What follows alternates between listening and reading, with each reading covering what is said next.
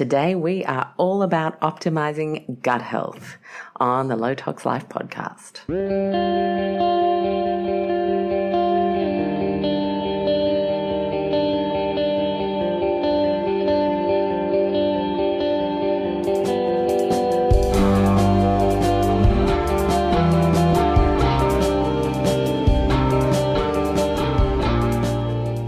Hello and welcome to the Low Tox Life podcast. I'm Alex Stewart, your host, and today is show 321, and I have one of my favorite past guests back, Dr. Vincent Pedre, to talk about gut health.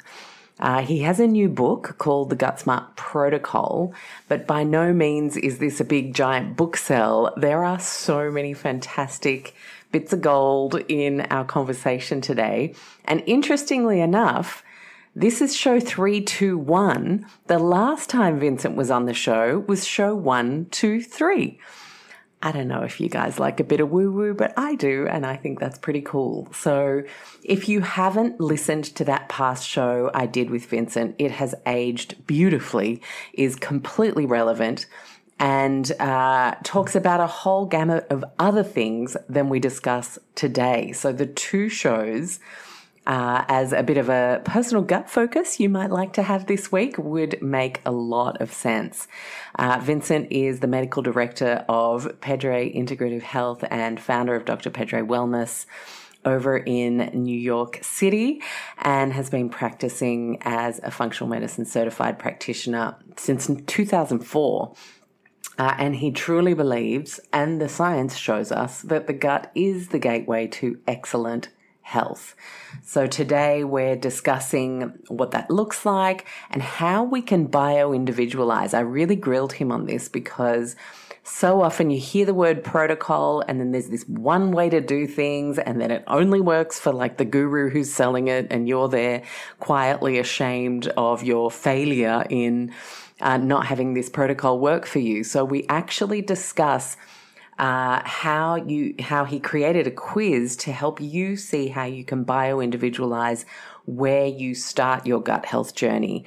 I think anyone who's had histamine issues and has felt the damaging effects of too many fermented foods, if you are in a high histamine state or a mast cell activation flare-up, will know that not everything is for what am I trying to say? One size doesn't fit all. I'm terrible with expressions. And so today's show is really, really going to be so beneficial for all of us, wherever we are at with our gut health, whether you're even just wanting to tweak and optimize and get a few tips there. So I'm going to hook into that conversation in just a little minute, and you can actually get a free chapter of Vincent's book. So you can get a little taster. And if you wanted to do that, you can go to gutsmartprotocol.com/gift. And that way you can check it out before you may consider grabbing a copy. So, of course, this show isn't possible without our wonderful sponsors. And I want to give a shout out to our sponsor who's joining us this month. BioFirst is back. You guys are loving this wonderful small family Australian business and their formulations, and I just love getting such positive feedback from you guys about what's working and what products you're enjoying. I love to make our sponsorships highly aligned and also all about making you make low tox swaps and explorations a little easier on the pocket. And so today, and for the whole rest of this month's worth of shows, you will hear me talk about the ultra-sensitive skin rescue lotion that they have just released.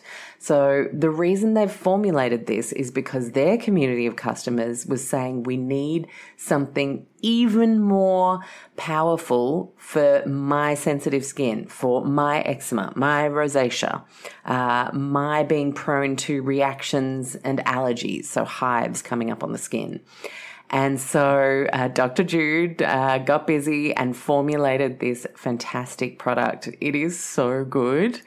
I had a histamine reaction when I was doing a little bit of gardening in my dad's garden a couple of weeks ago, and I had received an advanced little pump bottle of it. And so I applied it I can't tell you how quickly it was gone. I always seem to get little random things from plants I probably shouldn't be touching. I probably need to know more about plants. But anyway, that's a whole separate story. And I can honestly say it just dissipated so fast, faster than if I was to have taken an antihistamine, which of course isn't great for your gut in the long term. So we don't want to reach out for those every time we have a little bit of a hivey vibe. And then of course there are some incredible reviews that I will be sharing with you over the month from people who have tried the product and shared their views on their website. You can also of course head to BioFirst's website and check those out yourself ahead of time. But the beauty of this is it can be used from the newborn stage and up.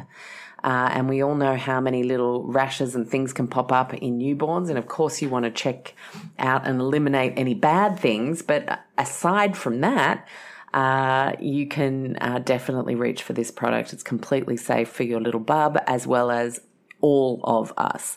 So if you are prone to eczema, rosacea, product reactions, and allergies, I would absolutely recommend you give this a go. You can use it daily or in obvious cases of distress up to 3-4 times a day. And it's super powerful. So I can say that it has been dermatologically tested for sensitive skin. It's hypoallergenic and it supports the skin barrier function, sort of acting as a bit of a cocoon as well as being really moisturizing. So for those of us who are super sensitive and feel like you can't even use a moisturizer, then maybe this could be something you'd use in that function to also, of course, protect your skin. So the offer is amazing. It's if you buy one, you get 25% off with the code LTL25. Or if you buy 2 or more, you actually get 40% off. So that code is LTL40. So what you might want to do is if you don't want to buy more than 2 now, is you could get one with your 25% offer now. So if you're listening at the start of the month of March with the LTL25 code, try it for a week, love it, and then make the most of the LTL40 code to stock up. Great gifts for friends with little kids that you know have allergies or your bestie who might have rosacea or eczema. It is absolutely one worth trying. So that's a great offer from the team at BioFirst that you have for the whole of March 2023. And also, of course, our major sponsor, Oz Climate, giving us 10% off their already discounted prices for the dehumidifiers and Winix air purifiers with the code LOWTOXLIFE. So head to ozclimate.com.au, check out the range. If you need a big unit, a small unit, either way, 10% goes a long way when we're talking appliances. And I've actually got my hygrometer, my Thermo Pro hygrometer. A lot of people ask me what brand I used recently. It's really inexpensive, under $20. I picked it up online for, just always telling me what the humidity levels is. And I noticed this morning the humidity level got up to 70%. So what did I do?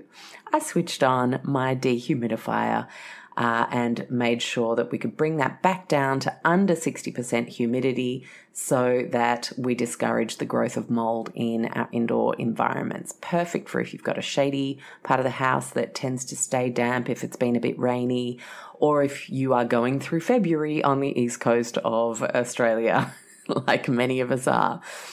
So make the most of those wonderful offers from our supporting partners. Thank you so much for helping me put on this show every week and for giving our wonderful community of listeners some great offers. And I will say that that BioFirst offer is actually available for our US listeners as well, which I love being able to offer you guys something too. So let's hook into this chat with Vincent about gut health and what a gut smart protocol might look for you. Enjoy. Hello, Vincent. How you doing?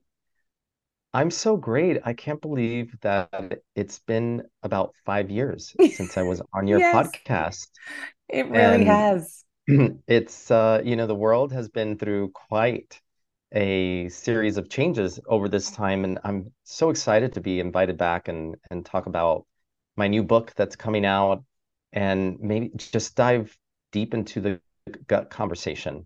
Yeah, I'm really looking forward to it as well. And I was listening back on our first show, which was sort of your own health journey and how you became interested in gut health, and then how things are playing out there. And we really focused in on bacteria and that side of things. But today, I want to take the lens a little bit further back. So we're looking bird's eye and give people to start with an idea of the range of symptoms, illnesses they might have been diagnosed with, challenges they might be experiencing in their health, and how the gut is implicated in all of them. So, we're going to kind of rapid fire through a whole bunch of different things where people might go, "You're kidding, that's linked to the gut." And then we're going to talk solutions, some of the really basic and super powerful ways that we can all improve our gut health today, because heck, most of us need to, right? Yeah. Mm, Yeah, to step out and take kind of just like a really big view, I want to use the analogy of a tree. And imagine as if a tree is our body. If our bodies were a tree, the root system of the tree would be our digestive system.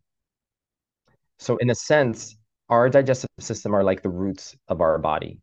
And anybody who is a horticulturist who knows about illnesses in plants and trees, if you start seeing the leaves look unhealthy, so again, you're looking on the surface, they're not going to diagnose the cause of the problem by looking at the leaf closely.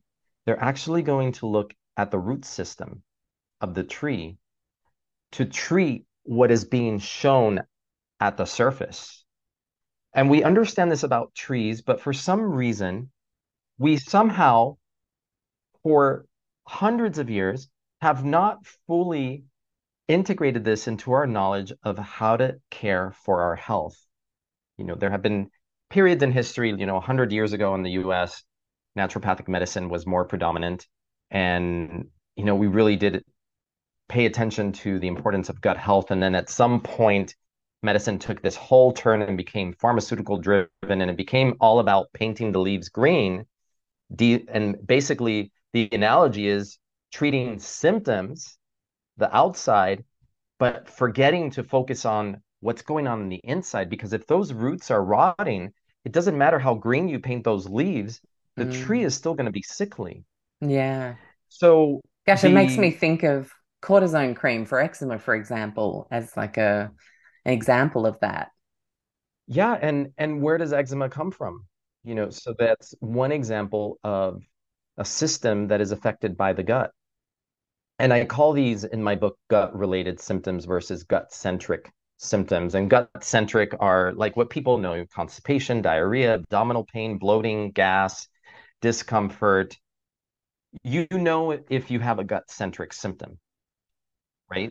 But the truth is that the majority of people in the world are walking around with gut-related health issues that may or may not have gut-centric symptoms, because you don't have to have something blatantly going on in your gut that you know of, that you're aware of because you're having symptoms, to have an issue in your body that's actually being caused by your gut. And and a lot of times people aren't aware. Like, interestingly, I just had a patient who, on a blood test, had high eosinophils. Eosinophils is a type of white blood cell that shows up, like increases, when we're reacting to allergens in the environment, potentially, or and it could be allergens, it could be mold in the house. There's so many things that we could be reacting to. But his numbers were really high. The other thing is an internal parasite. Now, he had no symptoms. So, in other words, he had some low-grade allergy symptoms, but he had no gut symptoms. And when I asked him, "Do you have any constipation, diarrhea?" No, nothing, no gut symptoms. But I said, your eosinophils are really high. That's unusual. There's signs of inflammation in your body. So let's just be complete and look at your gut. we did a stool test and he has Entamoeba histolytica. So he has a parasitic infection. It's causing a rise in inflammatory markers. It's causing a rise in secretory IgA and immunoglobulin that gets secreted into the gut. And it's causing low-grade background inflammation in his body that becomes the generator of all chronic degenerative disease. So when we're looking at this, when we're looking at the gut as the root system of the body, another thing that people need to understand is the gut is also, because of its surface area and because of its intimate relationship with the immune system, where 80% of our immune system lives all along the gut lining, that the gut is also potentially the biggest source for inflammation in the body. It is where the fire starts, and then it spreads throughout the house of your body. But the gut there is sitting, it's the foundation for your health. So if we're going to put out fires in your house, we need to go to the source, and that's usually the gut. So we have gut skin connection. We have the gut lung, the gut respiratory connection, and and when we think about the microbiome, there's specialized microbiomes in all parts of the body. Everybody's probably hearing this word microbiome, microbiome, microbiome. Like when my first book came out at the end of 2015, microbiome was barely a word in the vernacular. Like people didn't even really know what it meant. Now, when you hear microbiome, you're probably thinking gut, but there are many microbiomes in the body. There's microbiome on your skin. Actually, if you look at your hands and you can see the creases in your hands, and you see how there's space between those creases, the space between the creases is almost like a desert. And if you go into the crease, that's where the microbiome lives, in those creases. So there's not as much on the skin. There's microbiome inside your nose, inside your mouth, inside our airways. Inside the gut is the biggest reservoir, especially the large intestine, 100 trillion potential microorganisms in there, but also in the vaginal canal, a very important microbiome that plays a very significant role in the colonization of the microbiome of the baby when it's born and goes through the vaginal canal. So there are many important microbiomes, but when we're talking about microbiome generally, we're thinking about the gut microbiome because that affects so many other systems in the body. And we're talking about the gut skin, gut airway connection, gut brain, like functionally, but gut mental health, depression, anxiety tied to the type of bacteria that live in your gut. And there actually was a study that just came out that showed that there were certain associations of certain types of organisms seem to predominate in people who had depression versus ones who don't. And the same thing with anxiety. We're starting to see these associations that suggest that perhaps treating the brain should actually start down here in the gut. And like you mentioned, the skin rashes like eczema, psoriasis, hives, all of these can be rooted in gut health and leaky gut. So as people listen to this, they might be thinking, wait a second, like I have a skin rash. I went to my dermatologist, he gave me a cream for that. Or I've had several sinus infections this year and they keep giving me antibiotics. Well, every time you take an antibiotic, it's affecting your reservoir of good bacteria in your gut, which is then making you more prone to getting more infections. So you get in this vicious cycle of infections. And there's also a connection between the gut and autoimmunity as and the gut theoretically becomes the driver for autoimmunity in the body because when you get leaky gut, which is another term I'm sure people have heard and you've probably talked about, but when you get leaky gut, you basically are opening the floodgates of inflammation into the body.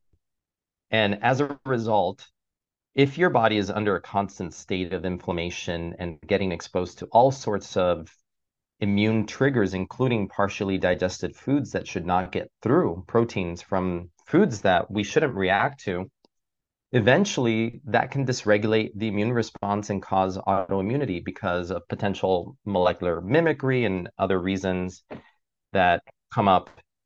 And so the gut becomes the driver of a lot of disease through the mechanism of inflammation and triggering immune responses that then get, once your gut immune system is under alert, it's sending alert signals all over your body. Mm-hmm. That's it. And this happened to me when I was a child and I was put on antibiotic after antibiotic as a teenager for respiratory infection, lung infection, throat infection, probably a lot of things that didn't need antibiotics because they were probably caused by viruses, and the antibiotics kept weakening my immune system and I just kept getting sick over and over and over until I was able to break that vicious cycle. Mm-hmm.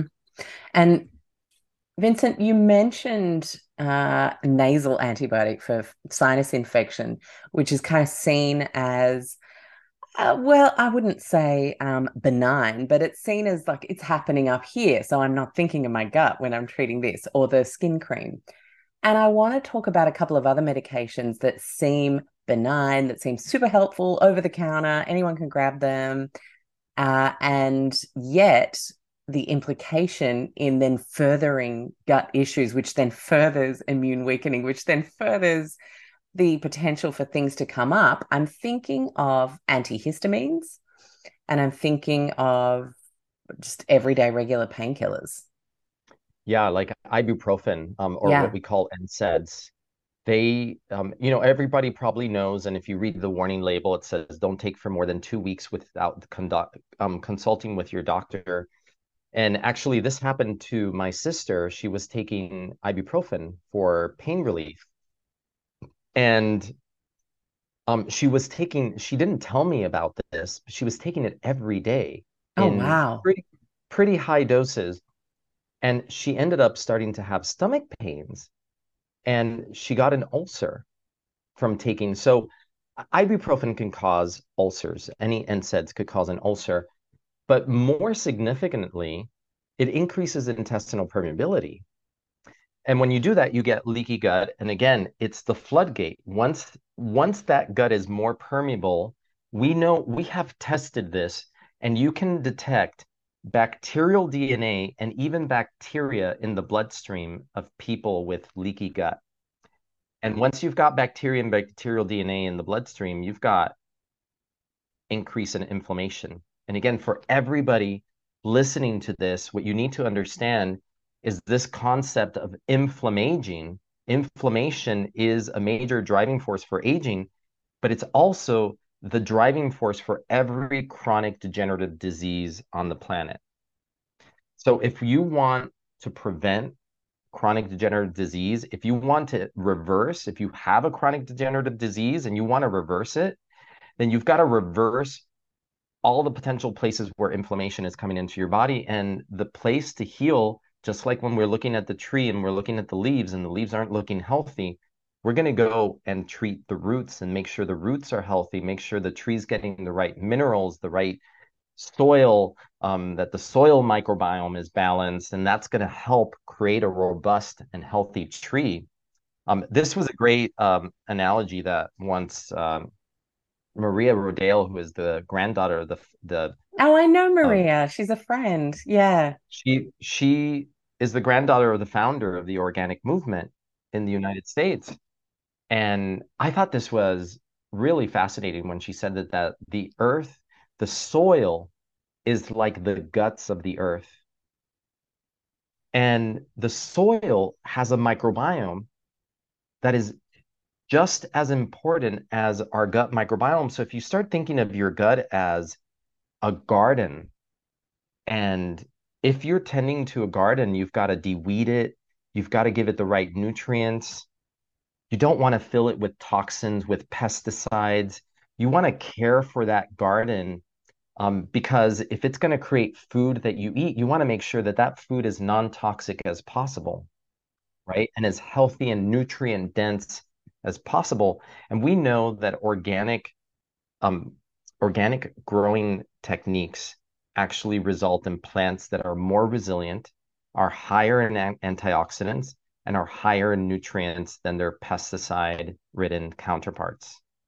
And that plays a really significant role because that's part of what I talk about in my book is that you can't think that you're living isolated and that your health issues are just inside this bubble of who you are because we're affected by our environment and how vegetables are being raised and what's happening outside of us is going to affect what's happening inside as Mm, well.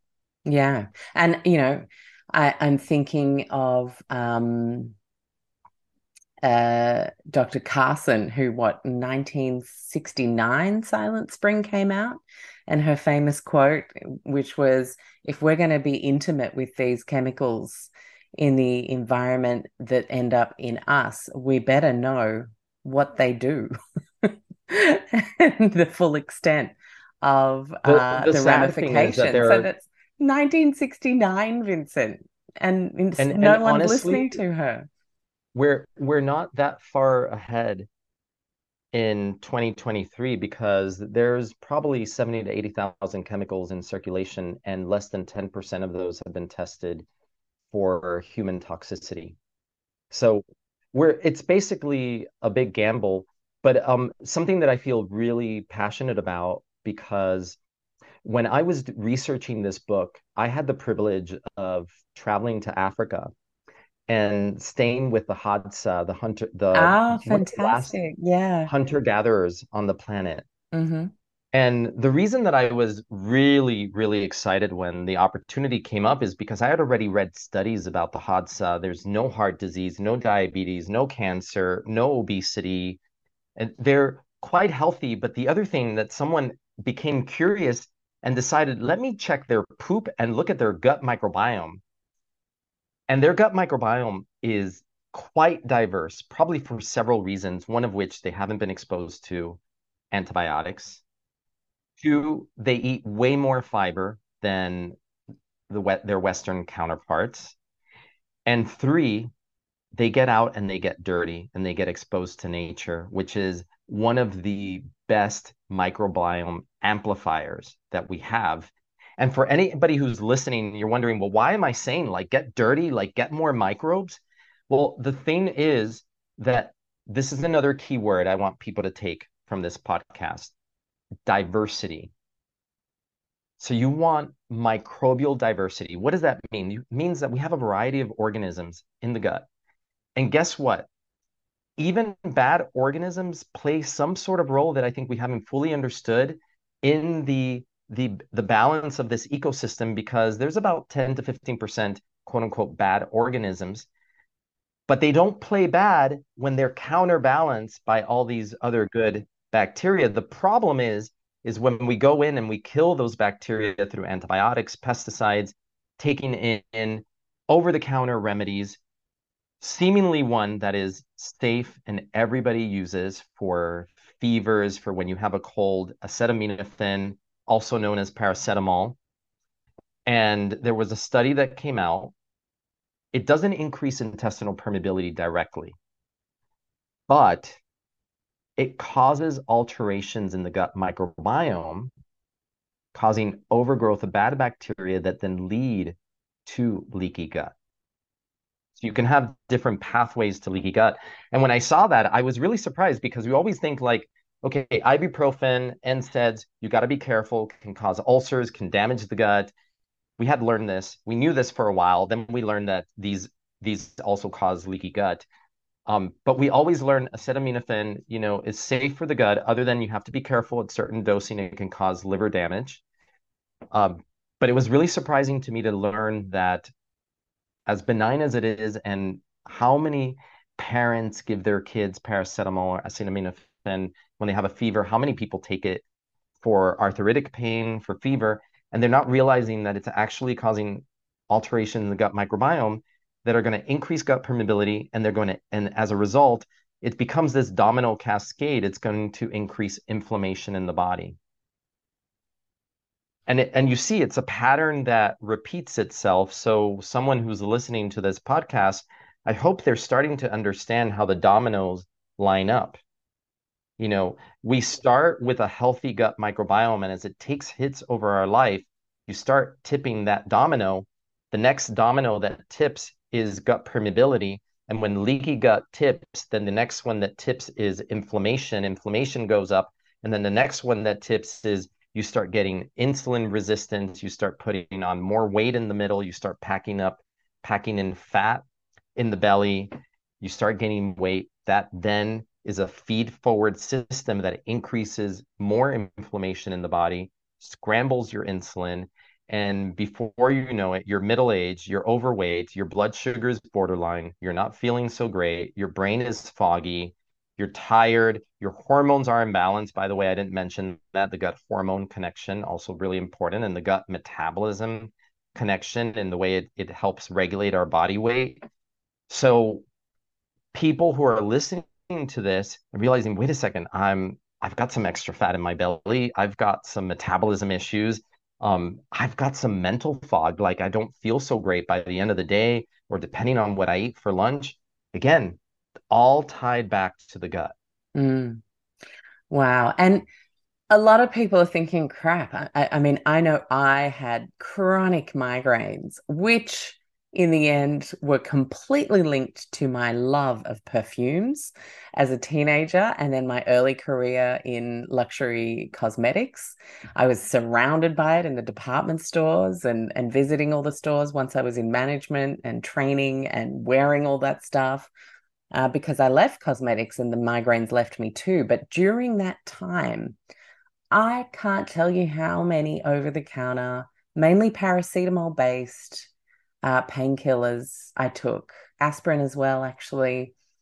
And so many people there would be saying, "Oh my gosh, I thought it was totally safe to give my, little Emma, my little girl, like a Panadol when she was whingy or whiny, or I couldn't figure out what was wrong with her, or maybe she was a little bit feverish." So many of us have Panadol, paracetamol stories, and NSAID stories, if you're thinking about pain and chronic pain. Is the way to heal the body from these repeat exposures and uses of these over-the-counter drugs. And let's bring antihistamine long-term use and antibiotic long-term use as well. Is it about healing the gut? Like in doing that, do we then undo some of that bad work? Absolutely. Now, Yeah. can we go back to point zero? Can we go back to that Yes. gut that the Hadza people have?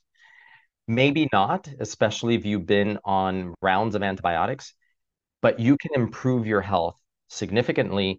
And honestly, for anybody who's listening who is a parent or going to become a parent, has little kids at home, the best thing you can do is try to avoid exposing them to antibiotics for as long as possible, especially during the education of the gut microbiome as they're in the first couple of years of life.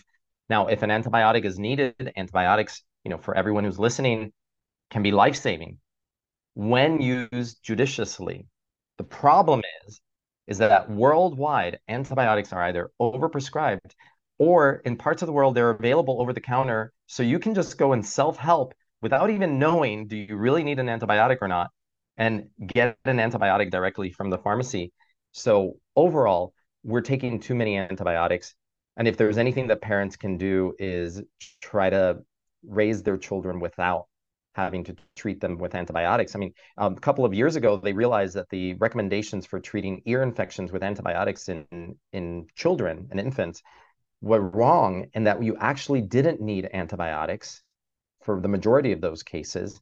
And yet, for decades, that was the practice. And that's what pediatricians did. Partly, I think, because Western medicine has this approach of, you want your patient to walk out the door feeling like you did something for them. And if all you did was hold their hands and tell them this is going to get better, but there's nothing to do, there's no remedy, sometimes people felt wrong. I think I The didn't get my money's worth. They I didn't didn't even give get, me a yeah, solution. Yeah. I didn't get my money's worth. The great thing about um, me starting as a Western doctor and understanding all of that and then training in functional medicine is that if a person came in with a viral infection, they would still walk out the door with advice on supplements and things that can boost their immunity, can help support them from a different direction that's not going to damage their gut microbiome and still help them overcome whatever the illness is. But if there's anything we can do is try to avoid unnecessary antibiotics. That's one of the important things. And ask questions. It's not like the burden of the choice is not on you, but you as the patient are your own best advocate. And it's okay to ask the doctor, like, do I really need this?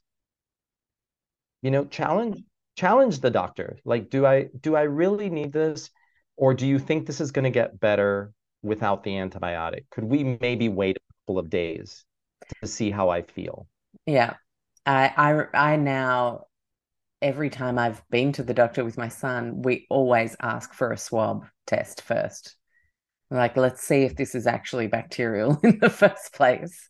And it has meant he's only needed antibiotics, I think, once in the last 8 years, I think.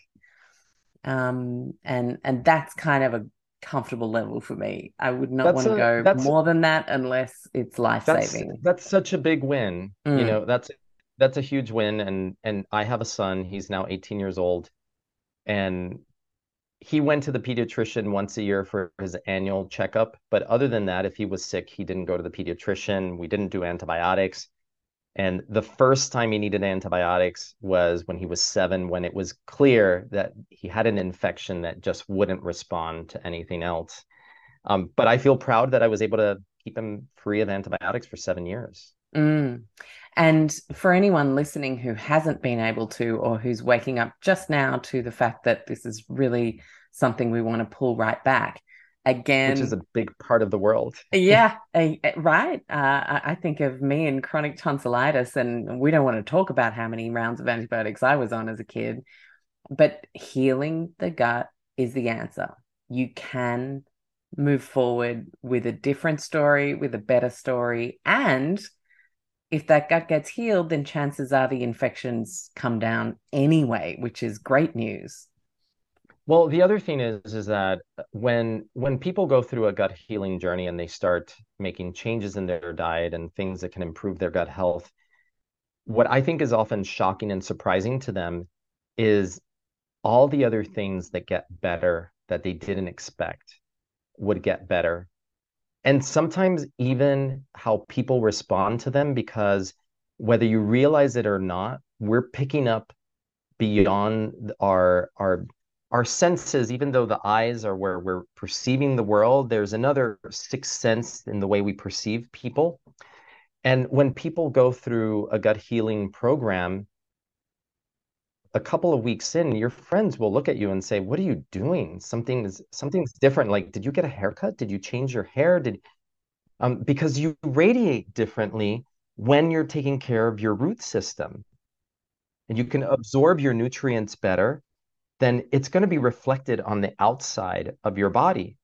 And again, it's the same idea as like if a tree's leaves are unhealthy, you don't paint them green. Like you can put makeup on if you want to look good, right?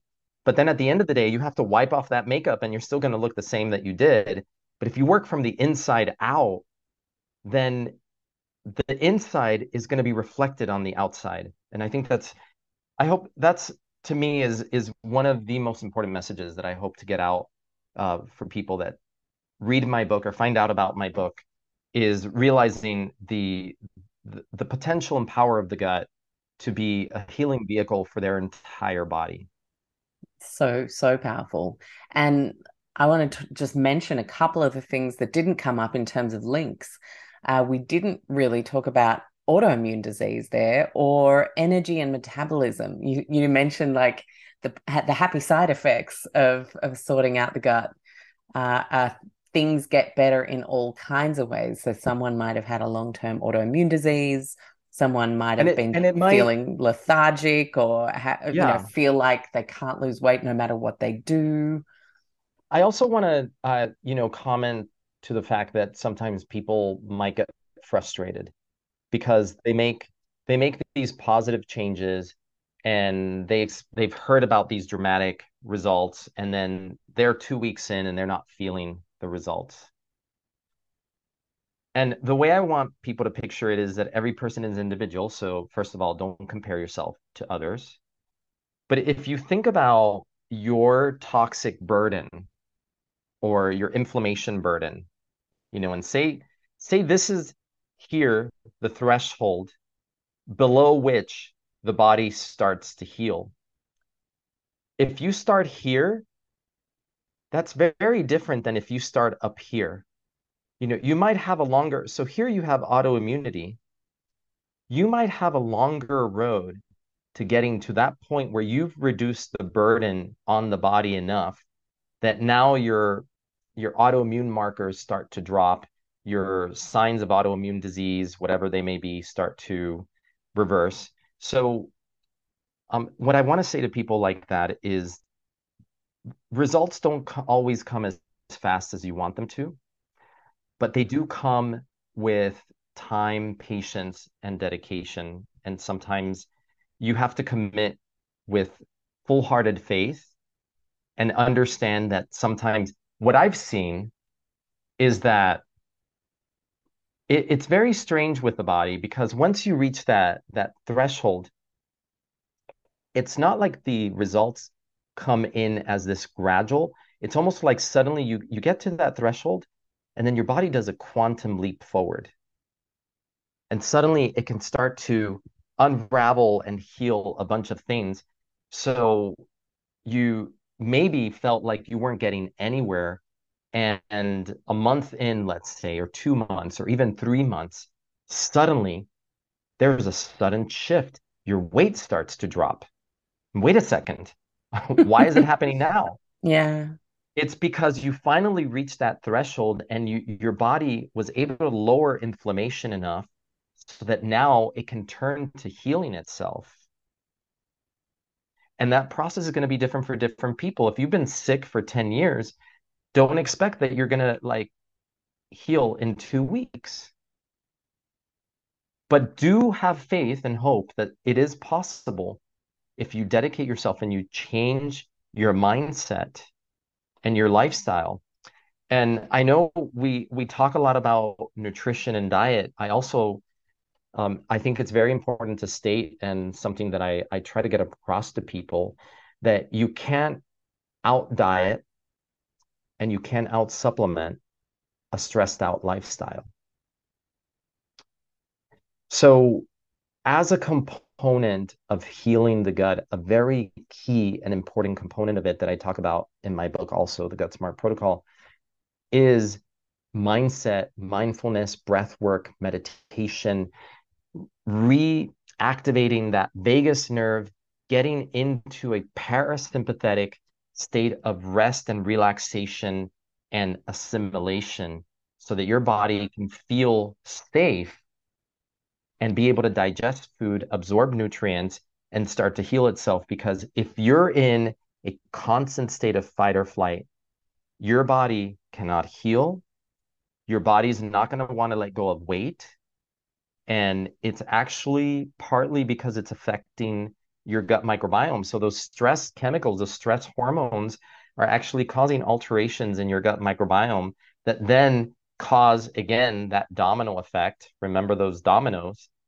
So everything that affects the gut then reverses and affects the body, right? So even though that stress maybe is coming from the mind and the way that you think about things and the way you react to things, it's then affecting your gut. And it's actually like, I like to say that stress is like an attack on the gut. And it also increases gut permeability and causes leaky gut, which then increases inflammation. Mm-hmm. I can't agree more. I would have been on every gut protocol, supplement, everything for years, not able to lose weight. And I actually just needed to move out of a water damaged building. It was causing so much stress on my system that literally the minute we moved out of the mold and we healed that aspect and all the stress that comes with being so inflamed and Yeah. so sick, I then call it I like to call it biophysical stress. Yes, it's So perfectly people put.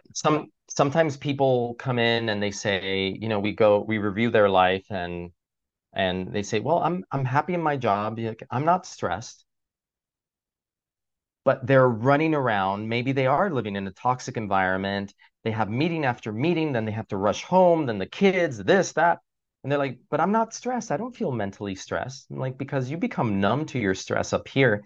But your body is screaming. It's saying, I am freaking out. It's Like, taking notes. Yeah. and this is what I call biophysical stress to separate it from mental stress. I mean, we can be biophysically stressed even from exposure to electromagnetic forces, EMFs.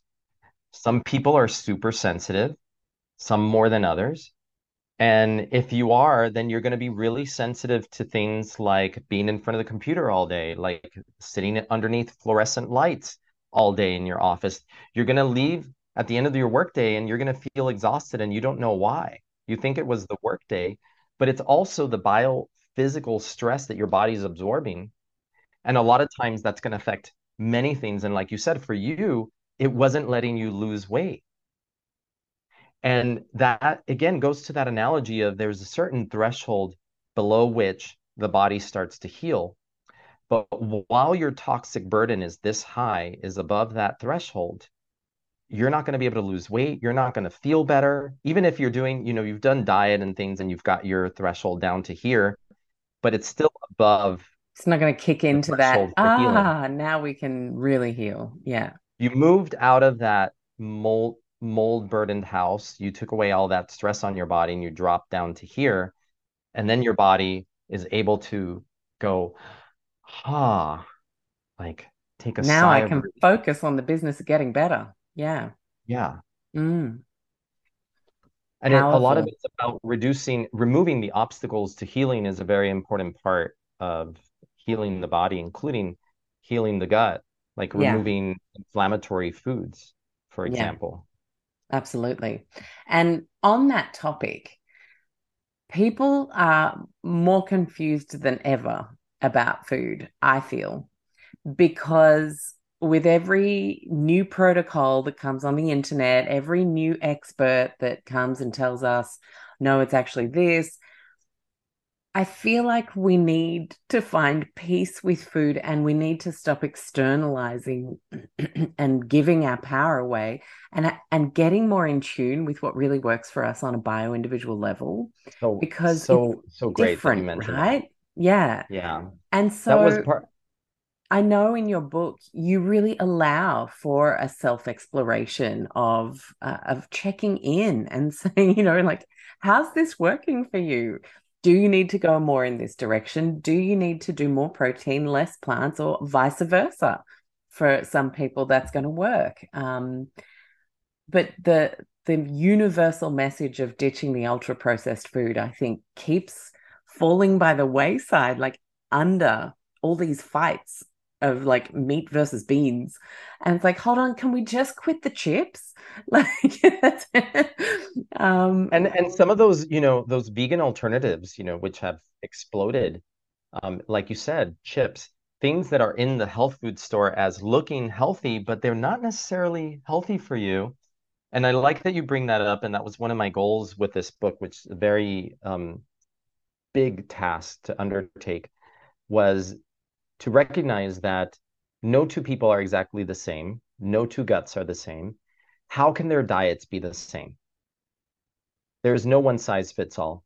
And because of that, I wanted to personalize the program and created a quiz that people take, the Gut Smart quiz. And with it, you find out if you're mild, moderate, or severe. But even within that, and I have guidelines for how to eat in each of the categories and what you can eat and what you can't eat to take some of that food confusion out. But even with that, I'm still trying to teach people the importance of intuition. And I divided it into three parts: before meal intuition, during meal intuition, and post meal intuition. And a lot of people are just living their lives completely mindlessly. You're getting lunch during your workday and you're on your computer working as you're eating, you're not really being conscious of chewing the food, of how the food is being taken in, how it's being assimilated, how is it feeling in your belly. But even starting to step back and asking yourself, what does my body crave right now? Because that inner knowing is super smart. Maybe your body is saying, I need a green juice. Or maybe your body is saying, I need some animal protein. That's what I'm craving right now. But learning to listen to that intuition and then kind of developing that intuitive inner listening muscle to then use it to recognize as you're eating, how is this sitting? Do I feel okay with this? Was this a good meal? Am I full? Should I keep eating? Should I stop eating? And then after the meal, do you suddenly feel tired? Do you feel foggy headed? Do you get achy? Do your sinuses get a bit swollen? Do you get congested? Well, all of these are signs your body is knocking on the door, speaking to you and telling you this is how this food is affecting your body. But a lot of people go through life completely oblivious to these signals.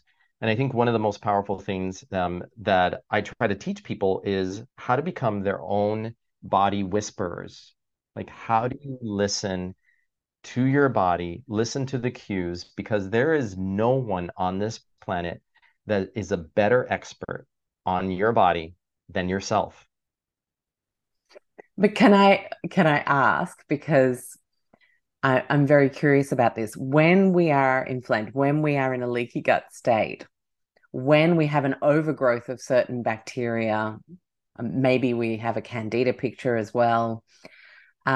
Intuitive can be like, just go get that ice cream, like eat it. That's what you are craving right now. That's what you I like want, this. Yeah. right? And So, like, how do Candida we can take know Candida when? can take over your brain. Yes, exactly. Right? So it takes over your brain and it makes you think that you need that sugar. So But that would not be very good intuitive eating. but I will tell you though, so I had this conversation with a patient yesterday and she's a very healthy eater, but she told me, lately she's just starting to kind of have that sweet tooth and she says, but I already had a satisfying meal. I don't feel like I'm hungry. And yet my brain is saying I need sugar now. So I think there can still be a certain level of awareness of the difference between what is true hunger, which is hunger that's going to be here 30 minutes from now if you don't eat. Yeah, got it. Whereas a craving is like this monster that takes over you Nicely and it put. just like Yeah. has this crescendo and in 20 minutes you're going to be like a Tasmanian devil. Like if you don't get into the cookies or the ice cream, like you're going to chop somebody's head off. And yet if you don't give into it, it's going to come back down and at 30 minutes your craving is going to pass. But I do agree with you that there are certain conditions where your brain is hijacked, especially with candida, where it's illogical. And that's where kind of like those are the more macro recommendations. If you can even just cut your sugar intake by half, you're going to extend your lifespan. You're going to reduce your risk for all chronic degenerative disease because sugar is one of the most inflammatory molecules on the planet. And we have a population study to prove this because in Cuba, which is where my family is from, during what they called the special period in the 90s, when the government asked people to sacrifice themselves because they lost the Russian subsidies somewhere in the mid 90s, the government reduced the allotment of sugar that each person could have. And because it's a communist system, they control it very well. You can't have more sugar than they allow you. And they had to subsidize, they had to drop the amount of sugar that everybody could eat. And so you weren't allowed as much sugar. Let's say it was dropped by to a quarter of what they were allowed. Wow, that's a Well, positive government intervention. it was done because they had basically lost their subsidies and they were trying to save money. But they also keep really close track of health um, data. coincidentally, during the special period, if you look at track the rates of heart disease, the rates of diabetes, the rates of obesity, the rates of metabolic syndrome, all of that dropped during that period. And when the period ended and they reintroduced, they were able to increase the allotment of sugar for each person. You can just watch all of these diseases come back. And you might say, okay, maybe this was a one-off phenomena in Cuba. The same thing happened in England during World War II, where they also restricted the amount of sugar that people could have because they were trying to control, I guess, control costs. Same thing happened in England during that period. So we know that sugar is one of the most inflammatory substances that across the board, we have to be really careful because if you walk into the health food store nowadays, you're going to look at and see a lot of things that are in packaging that looks really healthy and inviting, but it's going to have hidden sugars a lot of times. Those health bars, um, And are we talking, when you say these health bars, protein are you powders, talking about the ones that have like 35% dates, that kind of stuff? Or is it more maple syrup and honey, or is it all the same to you? cane sugar. Obviously, natural sugar is always best, especially if it's the whole fruit, because then you're getting the sugar with the fiber. But across the board, we know that consuming too much sugar is bad for us, whether it is in fruit form or not fruit form. But obviously, when it's stripped of the fiber and it's just cane sugar, it's coconut sugar, it's, I mean, even too much Dried honey, fruits. Yeah. yeah, Yeah. dried fruits, all these things are problematic, and they increase the likelihood that you're going to alter your gut health. You're going to increase the risk for candida, for certain types of bacteria to overgrow, and you're going to then increase the risk for all sorts of diseases in your body. And would this include, therefore, the food group of grains, because Absolutely. the starches Absolutely. turn into sugar in the body? Yeah. So a piece of white toast is like eating 4 teaspoons of sugar. So that's something that people need to realize is that there are things that might not look like sugar, but they metabolize into sugar when they get into the body. So if you're wondering, okay, how should I eat? Well, eat as close to how the earth, Mother Nature, made the food, and try to eat not too far away from it, meaning not too over processed, not too many ingredients, because the more processed things are, the more that the fiber has been removed from it, like a white wheat flour that has devoid of all its fiber, then what you're getting is a disease-causing agent that you're taking in. Yeah. Yeah, absolutely. I couldn't agree more. I think the ultra processed food conversation needs to get way louder than people fighting over which whole foods are better than other whole I foods. mean, It's I mean, like, we've what? translated, I Yeah. mean, we've honestly transferred ultra-processed foods into the health food aisle with gluten-free products because now Mm. gluten-free is healthy, Oh, right? yeah. Mm. But you have all these gluten-free crackers, gluten-free products that are actually just another form of sugar as a carbohydrate that when you eat it, it's going to turn into starch, into sugar without the fiber that's going to help control the influx of that sugar into your body. Mm. I always say I'm so grateful I had to go gluten free. I have non-celiac gluten sensitivity, and it was 20 years ago that a naturopath helped me see the link between that, the depletion of my immune system, and chronic tonsillitis. And it was a game changer because I was getting And tonsillitis 20 all and the 20 time. years ago, There right? was no packaged gluten-free food, so I No, I mean actually 20 years had to ago, cook. yeah, Mm, gluten-free meant you were going to buy vegetables and exactly. cook Yeah. cook at home. You weren't going to go and buy like a package of glutino crackers or whatever. No, or gluten-free cheesy puffs. I always say in my talks, gluten-free cheesy puffs are still cheesy puffs. It's not healthy.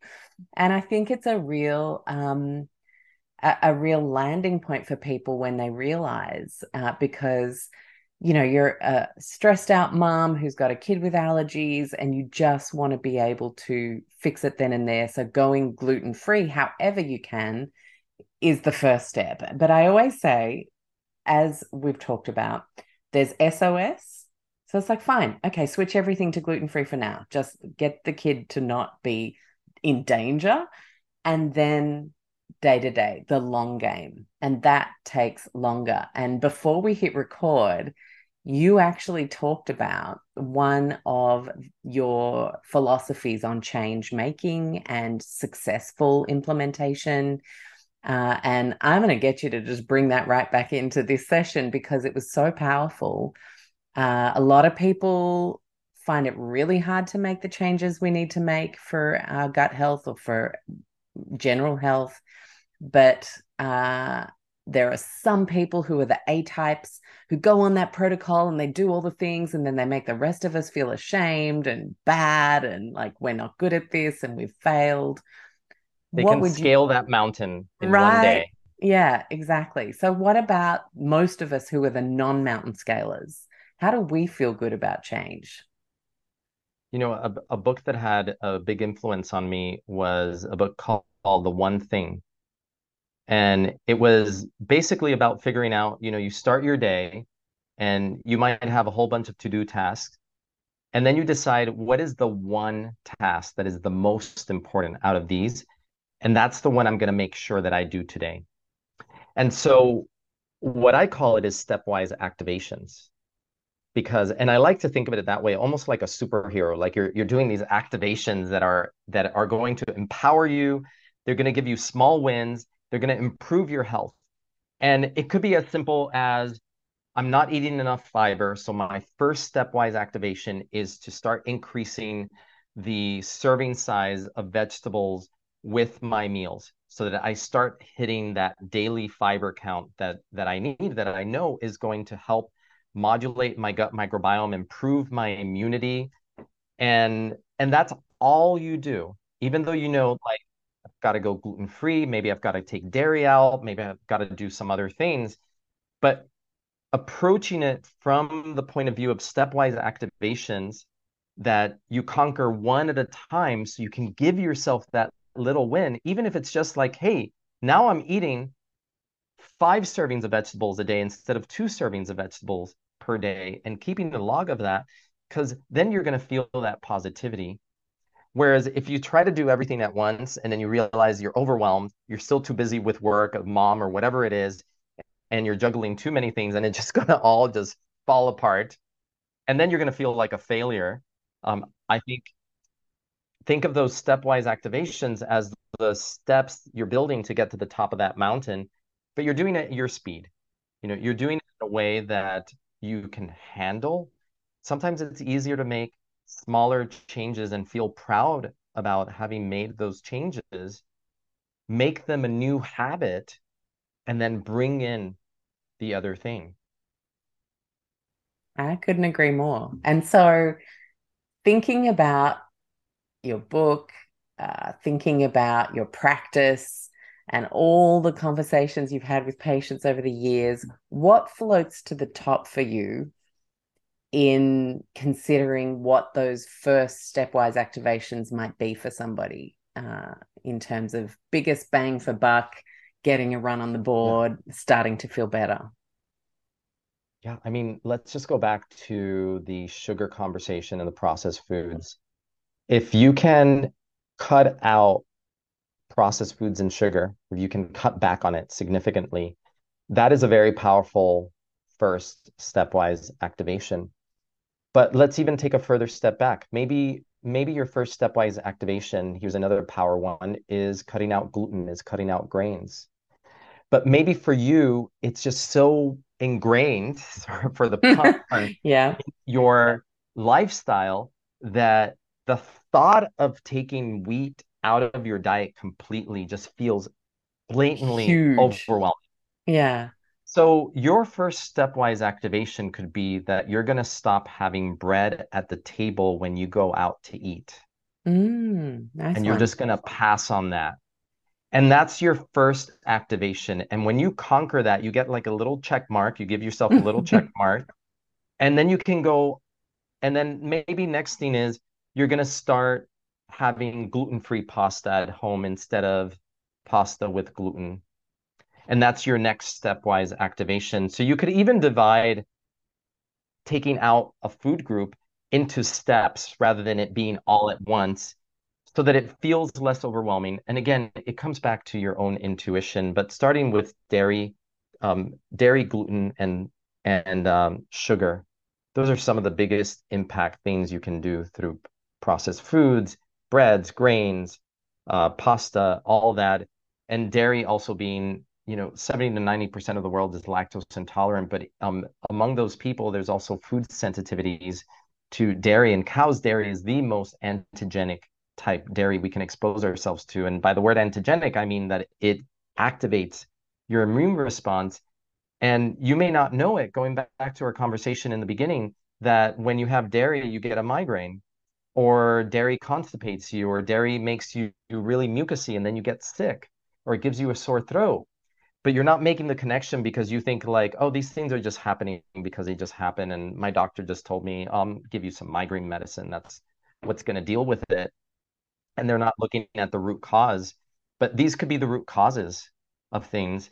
And these can be some of the early stepwise activations that people can do. And obviously, when they read my book, The Gut Smart Protocol, and take the quiz, they'll find out, what category do I fall under that's going to tell them what foods are in and what foods are out. But even with that, I give kind of macro recommendations.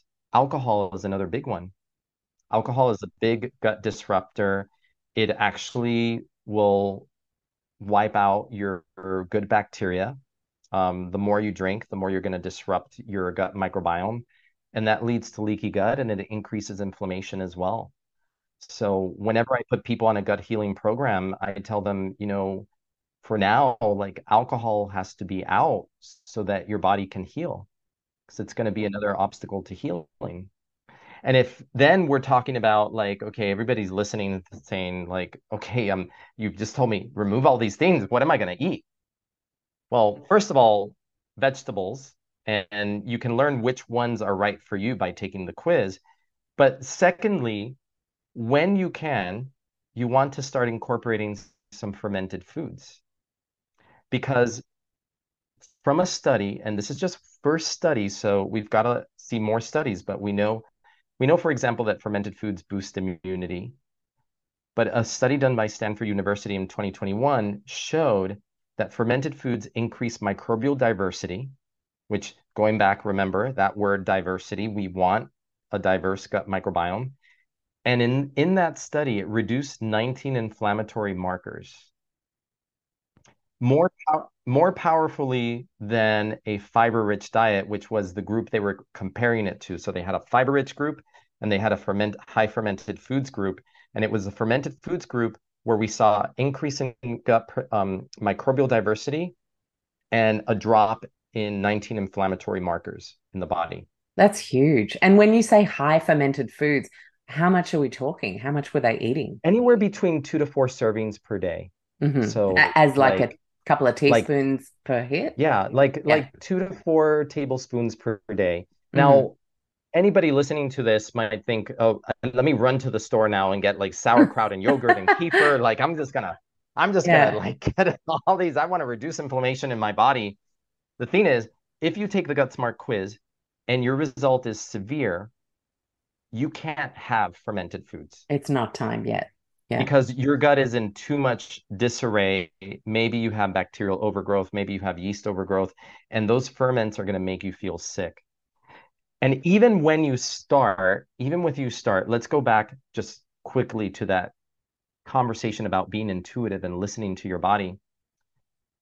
You're not going to have a lot of it thinking that, well, if a little's good, let me just have a lot because that's just going to be great. No, you're going to dip your toe in the pool and you're going to test the water. And you're going to start with as low as a quarter teaspoon, slowly increasing, seeing how your body reacts to it. Because if you have any histamine issues, fermented foods could actually make you feel worse. Yeah, that's it. I know that from mold when I had really bad histamine. issues, it was not my friend. I had to cut all ferments out. But And now it's I bet fine. you that if you took my quiz when you had mold toxicity, that you probably would have tested in severe Mm. category. Oh, yes. And when you are sensitive to, certain foods, it could be, and especially histamine, it's because your gut is in disarray. You've got leaky gut, and your body just can simply not handle the histamine in the foods. Yeah, that's it. No, it really couldn't. But now the good news is we're all good. So powerful. Brilliant. Okay, so can I ask you one? I'm going to ask you one more question, which is if you had to take a couple of gut loving foods to the grave, what would be your absolute desert island foods that you incorporate all the time and that once you've got your patients on track, that you really make sure are front and center for them? Yeah.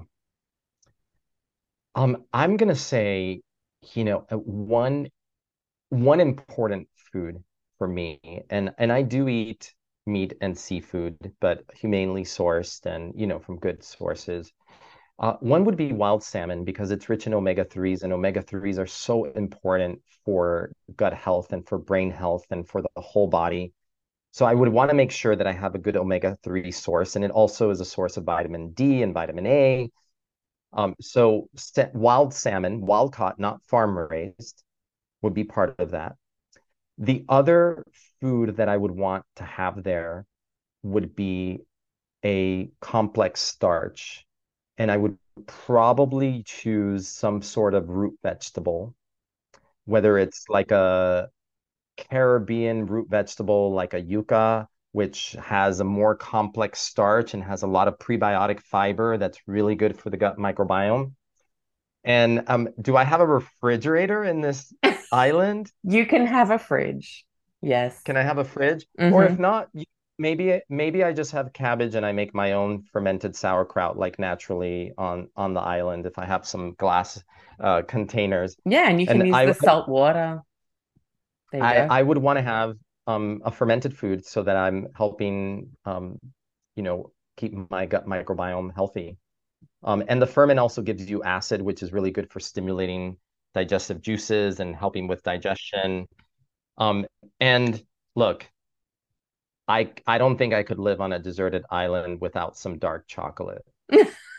So Yay! Thank you. I can I would definitely do need your I desert would need island some diet. dark I could do it. chocolate, I'm in. which by the way is full of antioxidants. It's really good for your gut microbiome. And actually, part of the reason that dark chocolate is so beneficial is through the metabolism of some of the um, the antioxidants in the dark chocolate that are too big to get across the gut barrier are metabolized by gut bacteria into small sizes that then get through the gut barrier and then can help benefit the body. Fascinating. I love that. Okay, well, you've been prescribed, folks. You heard it here. Dark chocolate's in. Some I raw love that. cacao. Yep. Uh, Vincent, always a pleasure. Such a great chat. And I feel like you give people space, you let people start where they are instead of pretending there might be this perfect protocol that suits everybody all the time. And I love that about your work. So thank you for joining me today. Good luck with the new book. And I'm definitely encouraging everybody to grab it. You can check it out in the show notes. Yeah, and I want to mention that for your listeners, if they want to grab a free chapter from my book, Oh, they can fab. go to they can go to gutsmartprotocol.com/gift, and they can get a preview of a chapter along with Dr. Perlmutter's forward in the book and some little surprises before the book comes out. So I know Wonderful. you can add that to the show notes. Yeah, thank you so much. You're welcome. And that is today's show. Thank you so much for tuning in. A reminder, we have so many fantastic shows in our archives these days. If this particular topic was helpful to you, head over to lowtoxlife.com/podcast and click on the podcast directory, which gives you food, body, home, mind, and environmental health topics segmented so you can see all the shows that we've done in all of those areas and head straight to what you want. A reminder, we also have 10 fabulous e-courses that I've written with various doctors, naturopaths, health professionals and experts over the years to support you on your low tox journey, whether it's making daily swaps, getting ready to make babies, looking after your inflammation. You can hit the courses tab on lowtoxlife.com to explore those. And lastly, I would love to meet you on socials. Go and head over to @lowtoxlife on Instagram or find us on Facebook. It's always such a pleasure to chat and see how you guys are going when you share favorite shows and share them with your friends. I absolutely love that. A little reminder, of course, that all of our shows are not intended as medical advice.